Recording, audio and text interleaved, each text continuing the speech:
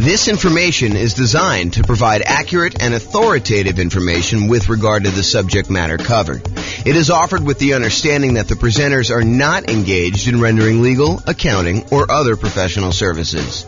If legal advice or other expert advice is required, the services of a competent professional should be sought. Welcome to the Honolulu Real Estate Investing and Real Estate Financial Planning Podcast. Learn all about investing in real estate in Honolulu, Hawaii, with a combination of real estate financial planning and modeling with numbers specific to Honolulu, plus syndicated, more generalized recordings of live and pre-recorded real estate investing classes, not all of them specific to Honolulu. Be sure to stay tuned after the podcast for a message from our sponsors. Well, good morning and welcome, everyone. I am James Orr, and we got a very special class today. This is part of the series on improving cash flow. And so today we're going over improving cash flow when considering your real estate investing strategy. When you're thinking about which strategy you want to use, how do we improve cash flow when we're trying to decide whether we're doing traditional buy and hold or short-term rentals or house hacking or nomading or whatever we're trying to do there. So all of the things we're going to discuss today have to do with choosing your existing real estate investing strategy. And this is, as I mentioned, part of the series we're doing. And so we've already covered how to improve rental property cash flow when we are searching for properties. That was covered in a previous class. So if you want to see about all those different strategies, go watch that class. We've also covered all of the different strategies of the largest section, the one that has the most ways to improve cash flow. And that was the financing section. Today, we're covering this, how to improve cash flow during the improved strategy phase. We'll talk about these different options. And then we've got some future classes coming. The one class on how to improve cash flow when you improve the property itself, while you're marketing the property, while you own the property, and then while you're renting the property. So there's different kind of stages that I broke it down into, and we're covering the classes, we're covering the strategies, the 88 strategies to improve cash flow in all of those different stages in discrete classes by stage. So if you're at the stage where you're searching for properties, just review the one for searching properties. If you're at the stage where you're financing, do that. If you're trying to figure out what strategy to use, this is the class you'll want to use for that one. Okay. So when we're thinking about improving cash flow is really made up of how much income you have coming in on the property, all the different sources of income, especially the rent, but then also things like laundry or renting out different parts of the property, or maybe you add in additional services like landscape service or internet service or things like that nature. So there's different strategies of rent or different sources of income like rent, and then all of the other sources of income you have in the property, minus, in order to get cash flow, you have to subtract out all your different expenses. And your expenses are, your mortgage payment, taxes, insurance, maintenance, property management, vacancy, like all of those different things are expenses. And so when you think about how do you optimize, how do you improve cash flow on property? Well, it really consists of two different parts. How do you maximize the income you have on a property? And then how do you minimize all of the different expenses? And a lot of the things we're going to be talking about here today in this class have to do with maximizing income. Although a couple of them have to do a little bit with minimizing expenses, the majority of them are maximizing the income on it. So be sure to consider the impact of both income and expenses and the additional work involved and the value of your time when you're considering all of these different strategies to implement. Because some of the strategies, as you'll find out, they are significantly better cash flow, but they also require a lot more of your time and effort in order to implement them. So just kind of keep that in mind.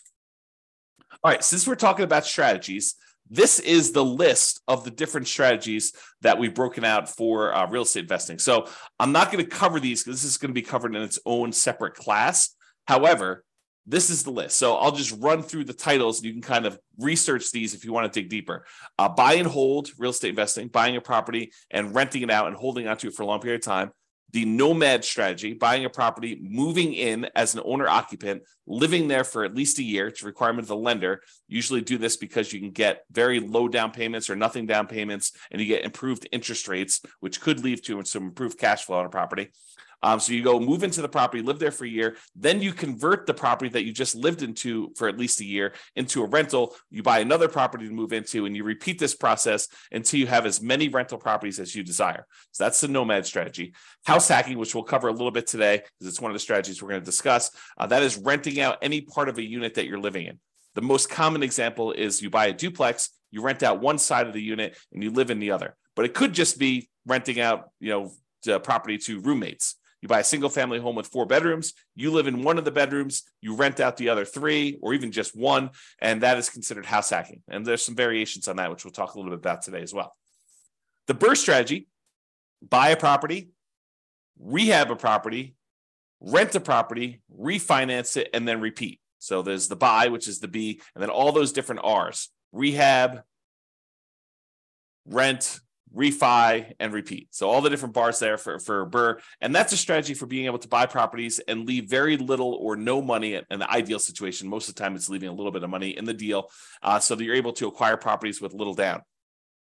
And then all the quick turning, flipping properties, and then wholesaling and wholetailing. Wholesaling is basically selling your contract in a property to another investor. You find a really good deal and you sell to an investor, and you get a fee for doing that. All the creative financing stuff: buying property subject to, lease option, lease purchase, rent to own, owner financing, agreement for deed, contract for deed, loan assumption, like all of the creative different strategies for financing properties. Those are different strategies. And then partnerships and syndications: if you're going to get together with one or more other folks who want to invest in real estate with you, then you can kind of structure those in various different ways. And then tax liens and tax deeds: whether you are investing in a lien against a property with the hope that the property is, they either pay you a return on it, or in the event that they don't pay you the return, then you can actually foreclose on the property and get ownership of it. And then real estate investment trust, which I don't usually cover, but I include it to be all inclusive, to kind of be comprehensive here. That's that. So these are the different strategies. And you'll see that we're talking about using different strategies here today when we talk about how to improve cash flow. All right, so here's the list. Different ways to improve cash flow when you're thinking about the different strategies you can use as a real estate investor. So one of the different ways you can kind of improve this is to change the term that you're renting out properties. So I think a lot of people think about investing in real estate as you buy a property and you rent it out, and you rent it out to a tenant, and there's a year-long lease in place. And maybe the tenant renews for another year, and you kind of keep doing that. Or maybe they leave early because they got evicted or they can't pay their rent anymore, and you kind of shorten the term in that way. But you could deliberately choose to rent out properties monthly or weekly or nightly, like a vacation rental. So changing the term of the rental can improve your cash flow on a property. We'll talk about that a little bit. Or doing a totally different strategy, like a lease option, where instead of just leasing the property to a tenant, you decide you want to go after a tenant buyer, a tenant who also has the option or a contract to buy the property from you a year or 2 or 3 or 4 or 5 down the road, or 6 months down the road, whatever you negotiate as part of your term. Basically, they will lease the property from you, and then after they lease it from you for a period of time, they're going to buy it from you. And there's some advantages to doing that, which we'll discuss here in a minute. Or you could choose to do a specific niche. You could cater to a group of people who you know are looking to rent in your area. For example, you could choose to focus on student rentals, or you could choose to focus in on traveling nurses and provide them, kind of services related to their particular industry, knowing that they're coming in for, contract periods of time, and they're going to need some extra stuff in your property. Or you could cater to oil workers if you happen to live in an area that has a bunch of people coming into town to do work on the oil kind of stuff that they do. I don't even know what they call it. So you can cater to all these different niches, or you can cater to things like corporate rentals. So you decide to do that. And then I'll kind of group these last 3 together. They're all really versions of house hacking, in my opinion. So we'll talk about roommates, getting roommates, changing a strategy to having roommates, like house hacking with a single family home, or renting by the bed or bedroom. Sometimes especially with like student rentals, sometimes they'll rent out by the bed or bedroom. You might rent out by the bed if you're putting 2 students per room, or you could rent out by the bedroom if you're renting to maybe a graduate student or something like that. Or you could rent by parts.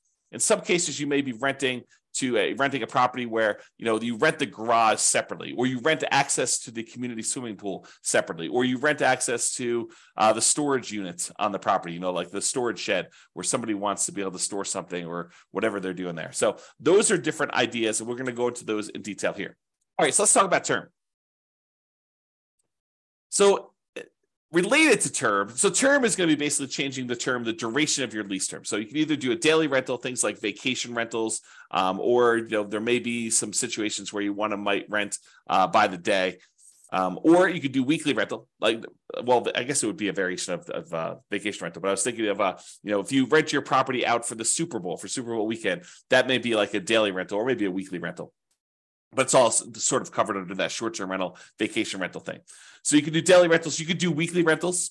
Weekly rentals could be a good strategy, or monthly rentals. Instead of doing the weekly, you could do monthly. Or the traditional way of doing this, I think the most common way that most folks are familiar with is yearly rentals. So in addition to changing the term of your lease, a lot of times you're changing what you're providing with the rental, whether you're providing the house furnished or unfurnished. And so realize that you may have sometimes significant additional startup costs if you're changing the term of your strategy from a year-long lease, which you may be renting out a vacant property, although you could do a furnished year-long lease, and do instead a more of a completely furnished turnkey. Someone shows up almost like a lodging hotel sort of situation where you allow someone to come and stay in the property like that. So typically, rent increases as the duration decreases. So the shorter the term of your lease, typically the higher the rate is. There are probably some exceptions to this, but overall, that's the general rule of thumb. Shorter terms tend to be more expensive than longer terms. Now, the other thing to watch out for, if you're going to go and do the strategy where you're going to change from doing year-long leases to short-term rentals, which could be significantly higher income on the property, you also have to watch out for increased expenses, like increased vacancy expense. You're not going to have 100% of the nights occupied in most cases. There's probably some exceptions to this, but in most cases, you're not going to have 100% of the nights occupied if you're doing some type of short-term rental or vacation rental. You might have 50% occupancy or 70% occupancy or 30% occupancy. So just realize that you may have increased vacancy for doing that. You may also have an increase in marketing costs. Whereas you may market to find a tenant for a year, for the 60 days or so prior to the lease expiring to get your next tenant. If you're doing a vacation rental, you may be advertising on all of the kind of short-term vacation rental type websites, and that may significantly increase your marketing costs and time. And then also your management costs may be much higher. If you're doing short-term rentals, you may have a significantly higher cost to get the property ready for the next tenants, kind of like being in touch with the tenants, kind of doing your contact and making sure everything's ready to go for the short-term rentals. Things like that could be increased by doing a shorter term. And then finally, in some cases, the maintenance on a property on short-term rental could be slightly higher depending on how things in your property wear and what it costs for you to keep up with maintenance on the property for doing that. Replacing things that you might not have in a long-term rental, like linens or shampoos and things of that nature. Like, you could have a pretty significant increase in cost for doing that as well. But in a lot of cases, not every case, but in a lot of cases, those costs are more than made up for by doing the short-term rental. So this class, by the way, is not intended to be like, this is how you do short-term rentals. This class is intended to be like the overview of how do you improve your cash flow and things to consider, then go research. If you're interested in doing short-term rentals, you want to go dig into that particular strategy to become an expert at that particular strategy. Okay. All right, let's talk about lease options. And when I say lease option, I'm talking about the whole kind of like rent-to-own family. Lease option, which is a lease with an option contract. Lease purchase, which is a lease with a purchase contract. Rent-to-own, which is a generic way to describe these, or lease-to-own, which is another generic way to describe these. So like I'm talking about that whole family when I say lease option. So I'm not specifically calling out lease option. I'm using it generically. Okay, this tends to provide the lease with option where you find a tenant buyer who wants to lease the property from you with the intention of buying it from you 3 months, 6 months, a year, 2 years, 5 years down the road. It tends to provide exceptional improvement in cash flow in markets where the cost to buy is significantly higher than the cost to rent. In other words, where the price to rent ratio is less than ideal. So if you're in one of those markets where it's really hard to make cash flow work, putting a reasonable amount down because the cost to buy a property is so much higher than the cost to rent a property, this could be a great strategy for you to consider. If you think about it, I'll just name some numbers here. Let's say in your marketplace, if you were to go try to buy a property, the mortgage with taxes and insurance and everything on it is close to $3,000 a month. But rent on that particular property is, low 2000s, 2,200, maybe 2,000 even, maybe 2,400. But there's a significant difference between what a property would rent for, and even if you put 20% down or 25% down, what the property would cost you to buy. If you're in a market like this, lease option could be an interesting strategy. Why? Because when you're talking to someone who is coming in, they're leasing the property with the intention of buying it later, you need to talk to them about what it's going to cost them to buy the property. So you get to, instead of just comparing rent to rent when you're marketing your property, now you get to discuss with them, this is what it would cost if you were just renting the property. If you were going to buy the property, though, it's going to cost you about $3,000 a month or $3,200 a month. And so rent is going to be a little bit higher than what normal rent is on this property, and you're going to be able to buy it later. And if they tell you, look, I can't afford a $3,000 a month payment, what they're telling you is, I'm never going to be able to buy this property. I can't afford a $3,000 a month payment to buy it. So you're setting them up for failure if you try to put a tenant buyer in a property where they tell you up front that they can't afford what the payment's going to be when they go and finance it. If the only way they can afford the property is when they're renting it, then they're never going to be able to afford the property. Now, there's exceptions to this, right? Like someone comes into a windfall of some sort and they're able to get a big enough down payment where they could buy it all cash and they no longer have a monthly payment, or they get a big enough down payment where they're able to do that, or they think the interest rates are going to go back down. I'm not sure I would be speculating on that, but there are some exceptions where that's the case. But if I would want to put a tenant buyer in a property, if I wanted them to buy the property, which I think I want to play win-win, right? You want someone to be in a deal where they can actually succeed through the process that you're helping them do. You want them to help them buy the property. You don't want to put someone in the property where they're never going to buy. So if you do want to do that, which I think you should, then you put them in the property and they need to be able to afford that monthly payment. And so now you can start comparing what the payment would be when they buy it to what the rent is. And maybe you're able to get a little bit higher than fair market rent for the option for them to be able to buy the property from you at some point in the future.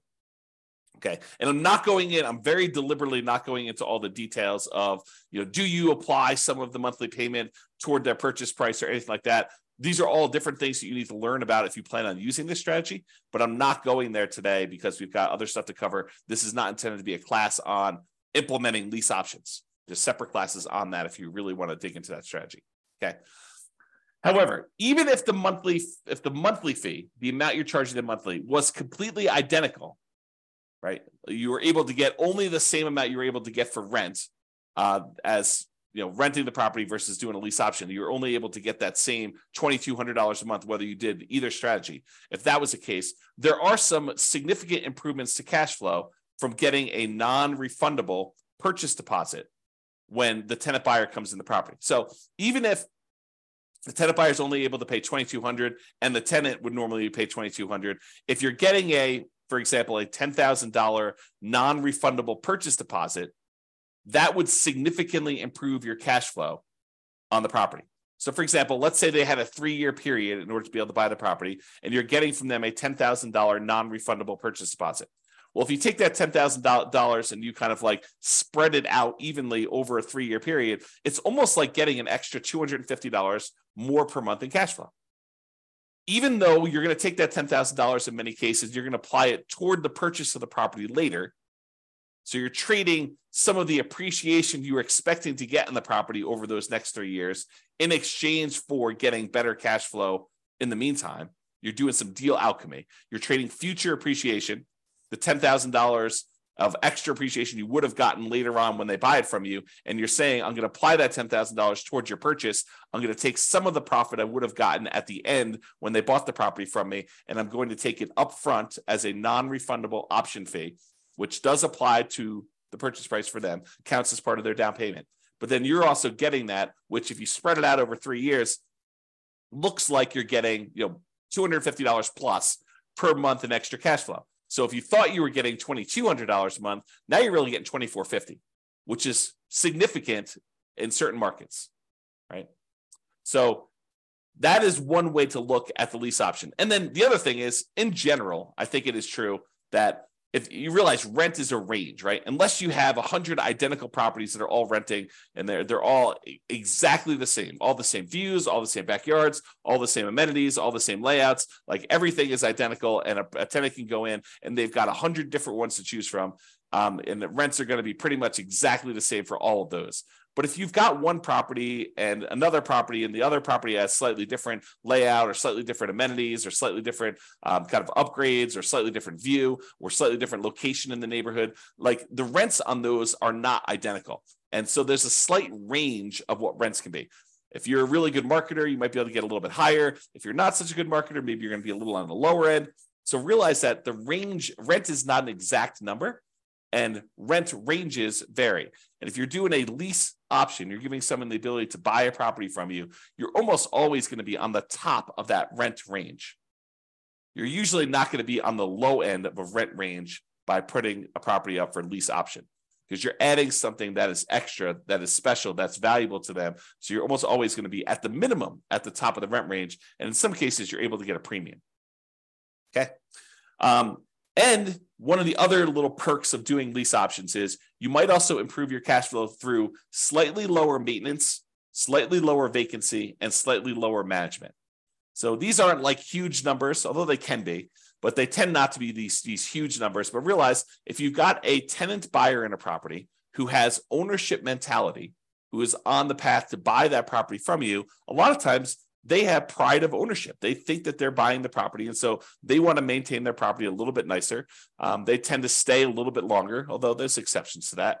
And you tend to have to do less management for them because they are owners. They think that they're going to be owners of the property. So the ownership mentality of tenant buyers versus tenants could be a huge plus to help you with your improving cash flow. So for that reason, doing this lease option strategy, changing your strategy to be lease options, could be hugely beneficial. And I've also talked about how in the past, and this is sort of a side note, go like research this more with one of our other classes, but I've also talked before about this idea of being able to use the lease option non-refundable option fee in order to use that as the down payment to go buy your next property. So imagine you're doing a nomad property where you move into the property, you put 5% down, and you move into the property, you live there for a year. And then when you are planning on exiting that property in order to go buy your next one, you get a tenant buyer to come in who's going to be a tenant and buy the property from you. They give you a option fee on the property. Let's say it's 5% of the purchase price. Then you use that option fee yourself to go put 5% down on the property that you're buying, and then you are able to buy your next property. The tenant buyer who is going into your old property provides you the down payment to go into your new property. So this could be a strategy to provide you with the down payments to continue your own investing strategy as well. All right, let's talk about niching.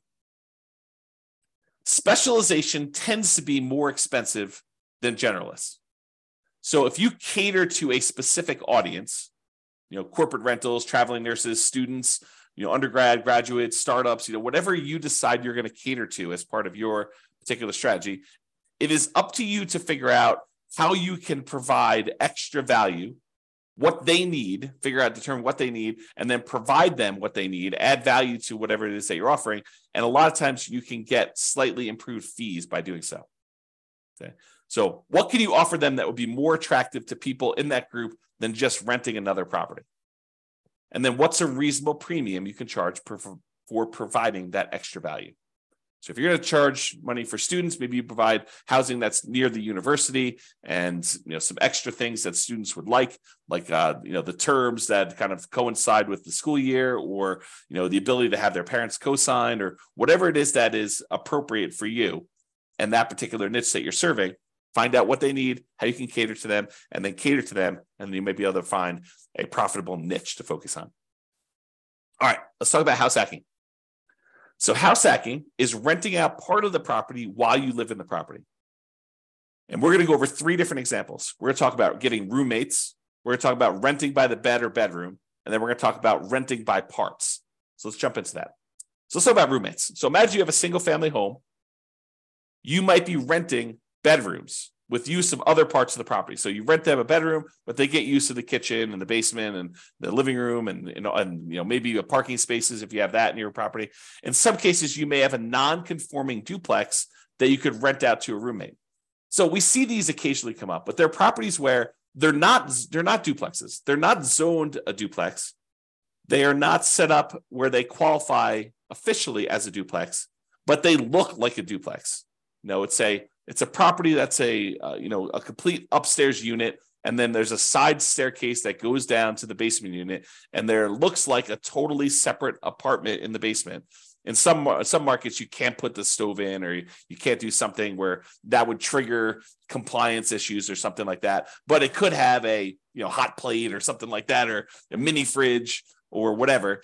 But it looks like it's a duplex, although it's technically not. It's what we call a non-conforming duplex. And actually, I have a typo here. I'm going to fix it. Non-conforming duplex. So non-conforming duplex that you can't technically rent it out as a separate unit. It doesn't have its own address, doesn't have its own whatever, heating source or air conditioning source or a stove or fireplace, whatever it is, the difference between having a full duplex and not in your marketplace, it could vary a little bit. But you could have a roommate that lives down there. Imagine you were just going to have a roommate upstairs in a different bedroom. Well, in this case, you have a roommate, and those could be the rules that you apply to this thing where you are having a roommate. And so a lot of times you have to watch out for your occupancy limits in your marketplace, and they're not going to have their own address. And maybe you have to give them access to something else in order to do this and make this right. Find out what it needs to be in your marketplace. And a lot of times your real estate agent can help you with that. But you maybe have a non-conforming duplex that you could do that. Or if you have a traditional duplex, triplex, or fourplex, you might be renting out the other units of that property, like actual conforming duplex, triplex, where they're legally considered duplexes, triplexes, or fourplexes. You might be renting out the other units. And in addition to that, some investors may choose to rent out the duplex, rent out the other units, or triplex or fourplex, rent out the other units. And then in addition to that, they may choose to get roommates for the property they're living in as well. Okay, so that is another option. So that's like roommates. And that could significantly improve your cash flow if you're thinking about that. Okay, rent by bed or bedroom. So in some situations, they might lend themselves well to renting out by the bedroom or even the individual bed. A lot of student rentals, they may do individual bedrooms, or they may do kind of by the bed, where you have two students per room. You have two beds in there, maybe two desks or something like that to kind of cater to the students. Or you could rent by parts. We talked about this non-conforming duplex, triplex, or fourplex, and be sure to check and comply with local occupancy laws to do that. But more unusual setups could also include like RV parking spaces for them to park their RV. So if you have lots of space in your property and it's set up for RV parking, you're allowed to do that with your HOA, then maybe you go ahead and you rent out the space for someone who wants to be able to park their RV there, and that could improve your cash flow on the property. Or maybe you own an RV that you have, or maybe it's a tiny home that you set up on the property, and you could rent that out as its own separate living unit on the property if your occupancy laws allow you to do that. Another common one is if you have a garage or storage units, you could rent out the access and use of the garage separately to somebody who has a car or like machine shop that they really want to have separately, and they don't have space in their apartment, and they want to just rent a private garage to be able to have their setup there, so they can do that. It does not have to be like, it's kind of key point here. It doesn't have to be a place where people sleep. It could be more of a commercial or recreational use type situation with these in order to get rent by parts. Another example would be use of the community pool. In some neighborhoods, by being a member of the HOA, you get use of the community pool. You may not want to use that. Maybe you get wristbands that'll give you access to do that. Maybe you maybe you sell the rights for a family to use your wristbands. So maybe make sure you check with your HOA to make sure this is legal. Or maybe it's use of the rec center. They've got a gym set up down there, or if somebody wants to have weekly meetings for their whatever, their club, book club, knitting club, game club, whatever they want to do, and they want to have use of your recreational center, and you could rent out use of that by giving them access to your rights to do that. Okay. All right. So that's it.